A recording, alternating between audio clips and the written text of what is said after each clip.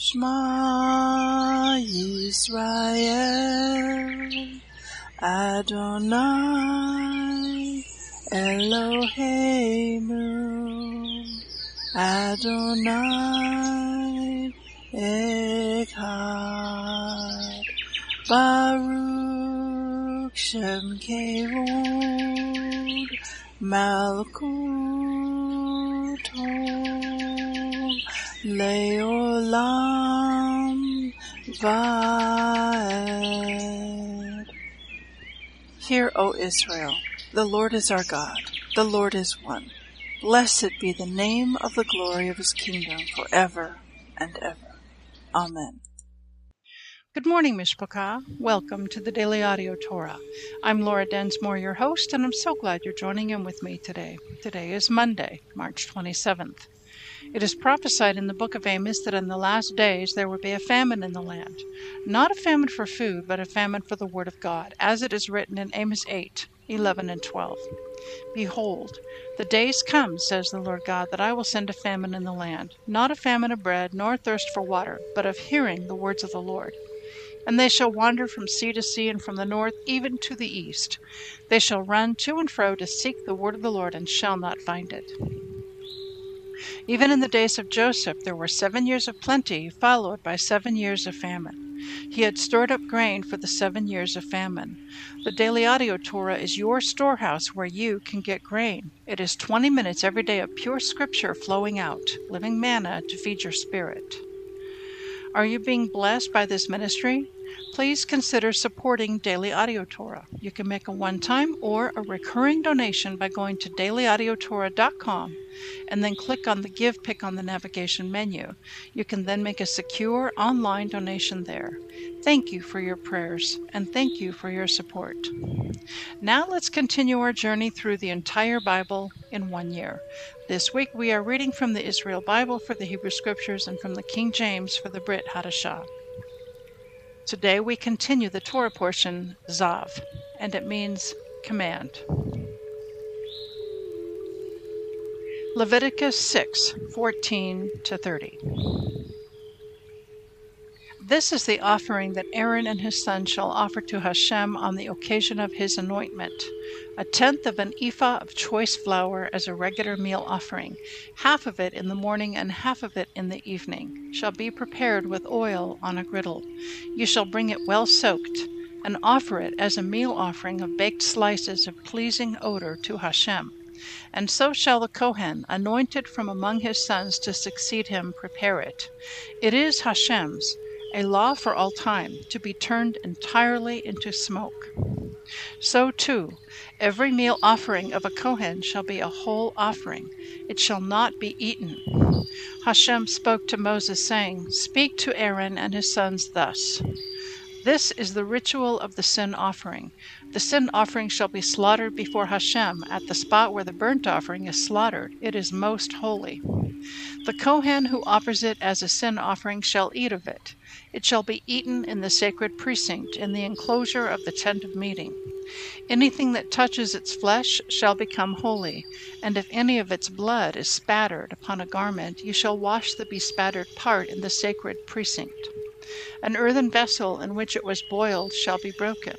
If it was boiled in a copper vessel, the vessel shall be scoured and rinsed with water. Only the males in the priestly line may eat of it. It is most holy. But no sin offering may be eaten from which any blood is brought into the tent of meeting for any expiation in the sanctuary. Any such shall be consumed in fire. This is the ritual of the guilt offering. It is most holy. The guilt offering shall be slaughtered at the spot where the burnt offering is slaughtered, and the blood shall be dashed on all sides of the mitzbayach, the altar. All its fat shall be offered: the broad tail, the fat that covers the entrails, the 2 kidneys, and the fat that is on them at the loins, and the protuberance on the liver, which shall be removed with the kidneys. The Kohen shall turn them into smoke on the altar, mitzbayach, as an offering by fire to Hashem. It is a guilt offering. Only the males in the priestly line may eat of it. It shall be eaten in the sacred precinct. It is most holy. The guilt offering is like the sin offering. The same rule applies to both. It shall belong to the Kohen who make expiation thereby. Luke 7:36-8:3. And one of the Pharisees desired him, Yeshua, that he would eat with him. And he went into the Pharisee's house and sat down to meat. And behold, a woman in the city who was a sinner, when she knew that Yeshua sat at meat in the Pharisee's house, brought an alabaster box of ointment, and stood at his feet behind him, weeping, and began to wash his feet with tears, and did wipe them with the hairs of her head, and kissed his feet, and anointed them with the ointment. Now when the Pharisee which had bidden him saw it, he spoke within himself, saying, This man, if he were a prophet, would have known who and what manner of woman this is that touches him, for she is a sinner. And Yeshua answering said to him, Simon, I have somewhat to say unto you. And he said, Master, say on. There was a certain creditor which had 2 debtors. The one owed 500 pence, and the other 50. And when they had nothing to pay, he frankly forgave them both. Tell me, therefore, which of them will love him the most? Simon answered and said, I suppose that he to whom he forgave the most. And he said to him, You have rightly judged. And he turned to the woman and said to Simon, Do you see this woman? I entered into your house, and you gave me no water for my feet, but she has washed my feet with tears, and wiped them with the hairs of her head. You gave me no kiss, but this woman, since the time I came in, has not ceased to kiss my feet. My head with oil you did not anoint, but this woman has anointed my feet with ointment. Therefore I say unto you, her sins, which are many, are forgiven, for she loved much. But to whom little is forgiven, the same loves little. And he said to her, Your sins are forgiven. And they that sat at meat with him began to say within themselves, Who is this that forgives sins also? And he said to the woman, Your faith has saved you. Go in peace. And it came to pass afterward that he went throughout every city and village, preaching and showing the glad tidings of the kingdom of God. And the 12 were with him. And certain women which had been healed of evil spirits and infirmities, Mary called Magdalene, out of whom went 7 devils, and Joanna, the wife of Chusa, Herod's steward, and Susanna, and many others, which ministered to him of their substance. Psalm 69, 1-18. Save me, O God, for the waters are come to my soul. I sink in deep mire where there is no standing. I am come into deep waters where the floods overflow me. I am weary of my crying. My throat is dried. My eyes fail while I wait for my God. They that hate me without a cause are more than the hairs of my head. They that would destroy me, being my enemies wrongfully, are mighty. Then I restored that which I took not away. O God, you know my foolishness, and my sins are not hidden from you. Let not them that wait on you, O Lord God of hosts, be ashamed for my sake. Let not those that seek you be confounded for my sake, O God of Israel. Because for your sake I have borne reproach. Shame has covered my face. I am become a stranger to my brethren, and an alien to my mother's children. For the zeal of your house has eaten me up, and the reproaches of them that reproached you are fallen upon me. When I wept and chastened my soul with fasting, that was to my reproach. I made sackcloth also my garment, and I became a proverb to them. They that sit in the gate speak against me, and I was the song of the drunkards. But as for me, my prayer is unto you, O Lord, in an acceptable time. O God, in the multitude of your mercy, hear me in the truth of your salvation.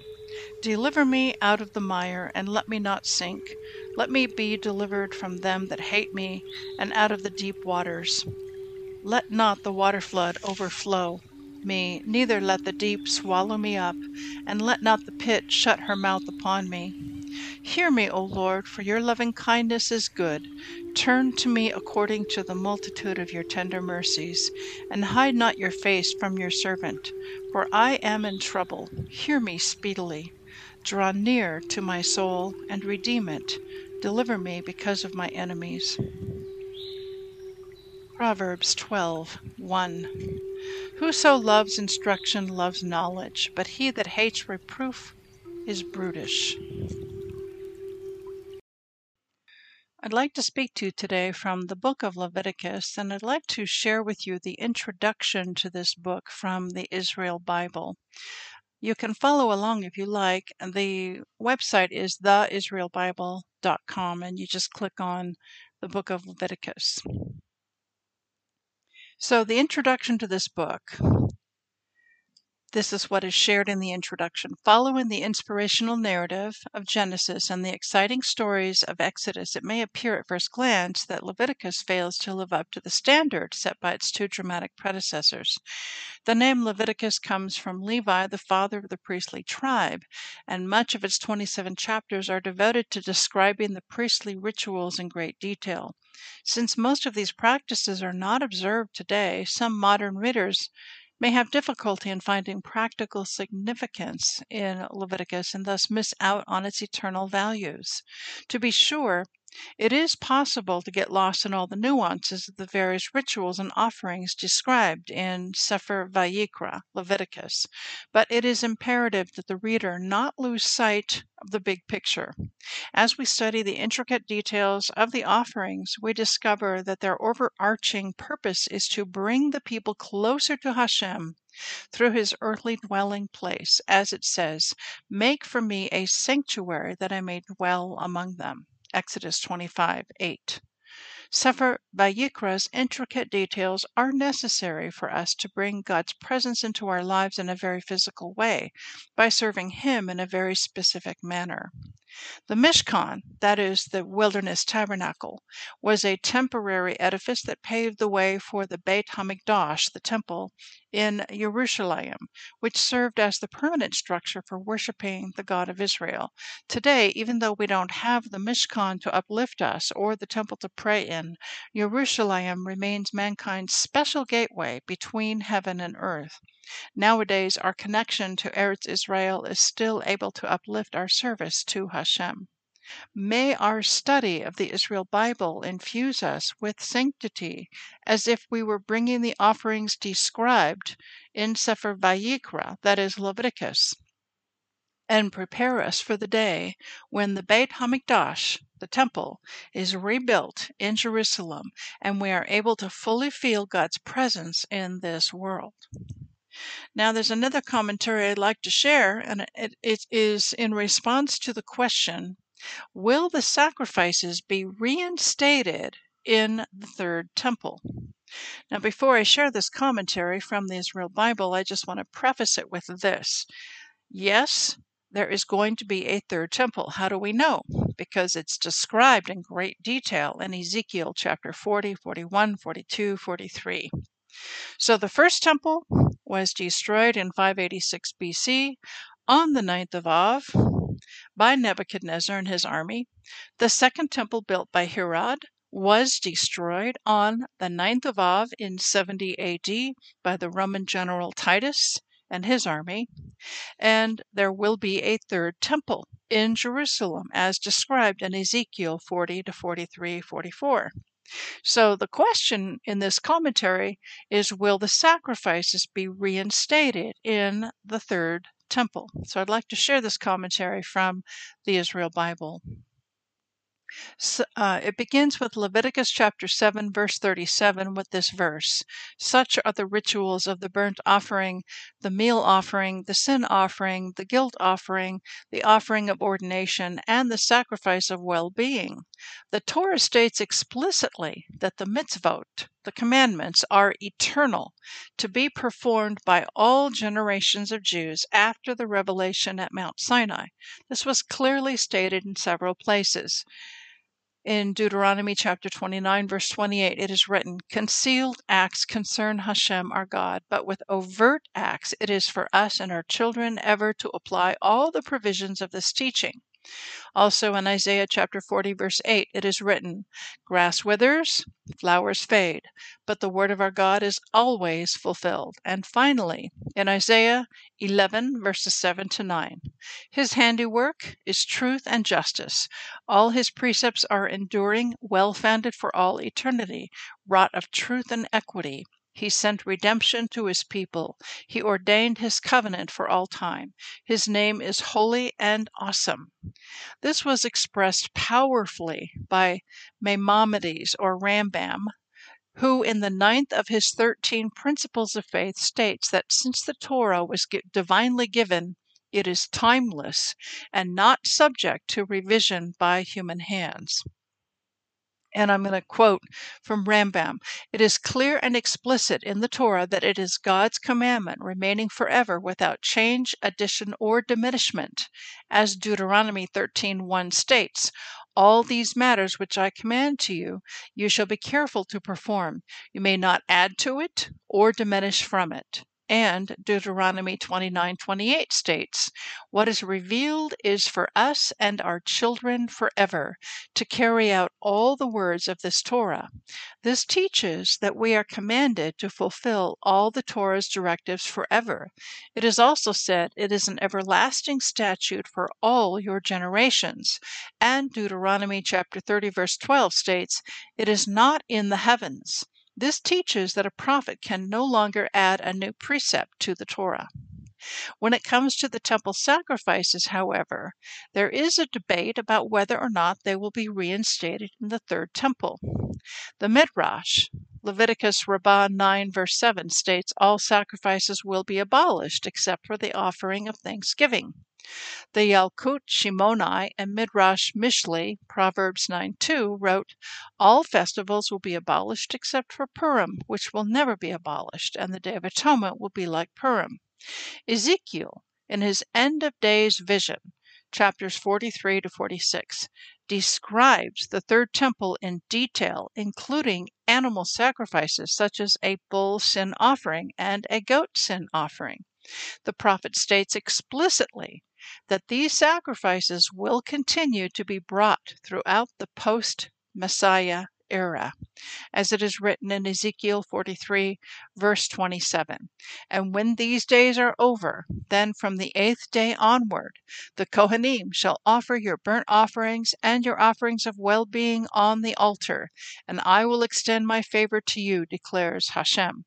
This was further emphasized by the prophet Isaiah in Isaiah 56, verse 7.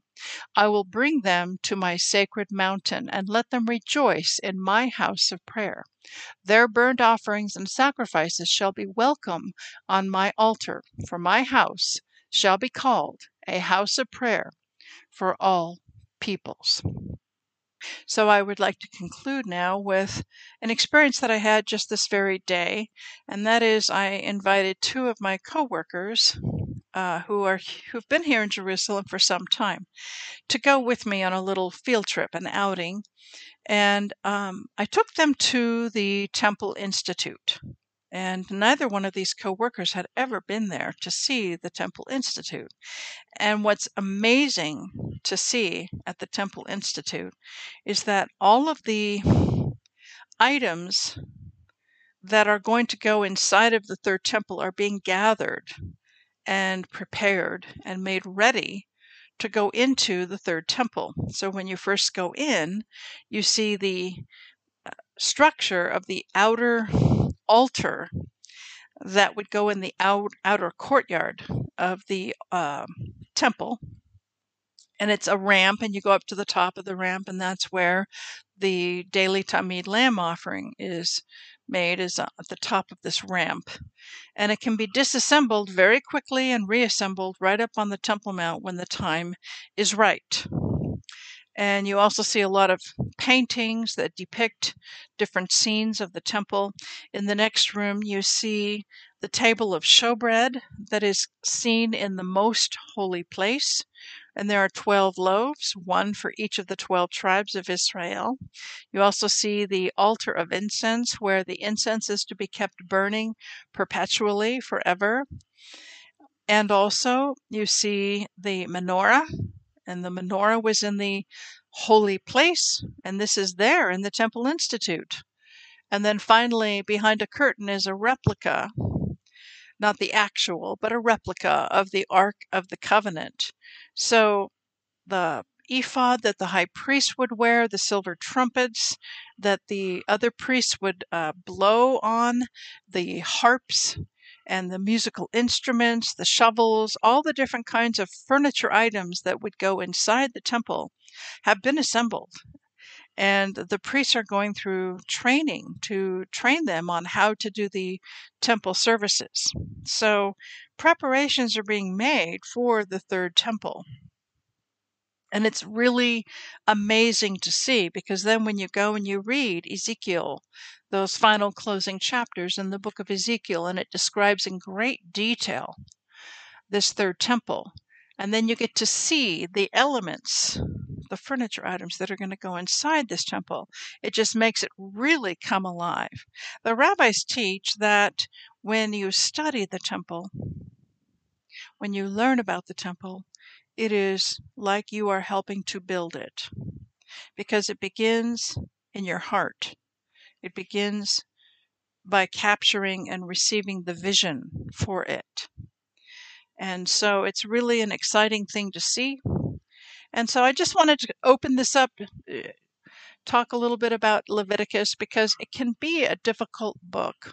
And I thought this introduction and this commentary was very good to make it relevant and applicable to our life today. That we need to have the temple in our heart. We need to have it in on our radar scope, because this is the land that Yeshua, that God has chosen to place his name. And if you were in an airplane looking down over the city of Jerusalem, you would see the letter Sheen basically embossed right in the very land. There's the Kidron Valley and two other valleys, and it looks like kind of like a W, but actually it's the letter Sheen, and Sheen kind of looks like a W. And the letter Sheen speaks to, it's the Hebrew letter Sheen, it points us to El Shaddai, that he has literally stamped his very name in this place. This is the place that he chooses to dwell.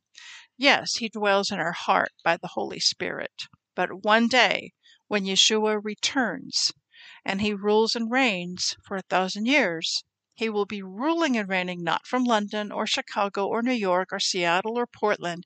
He'll be ruling and reigning from Jerusalem, from Mount Zion. That's all I have for today. Have a blessed day, and we'll see you tomorrow. Shalom. Yivrekaka Adonai Vish Mereka Yair Adonai Panavilaka Vikuneka Isa Adonai Panav Ileka Vayasem Leka Leka Shalom.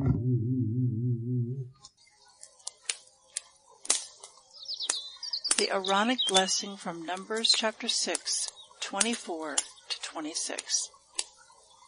Adonai bless you and keep you. Adonai make his face to shine upon you and be gracious to you. Adonai lift up his countenance upon you and give you peace.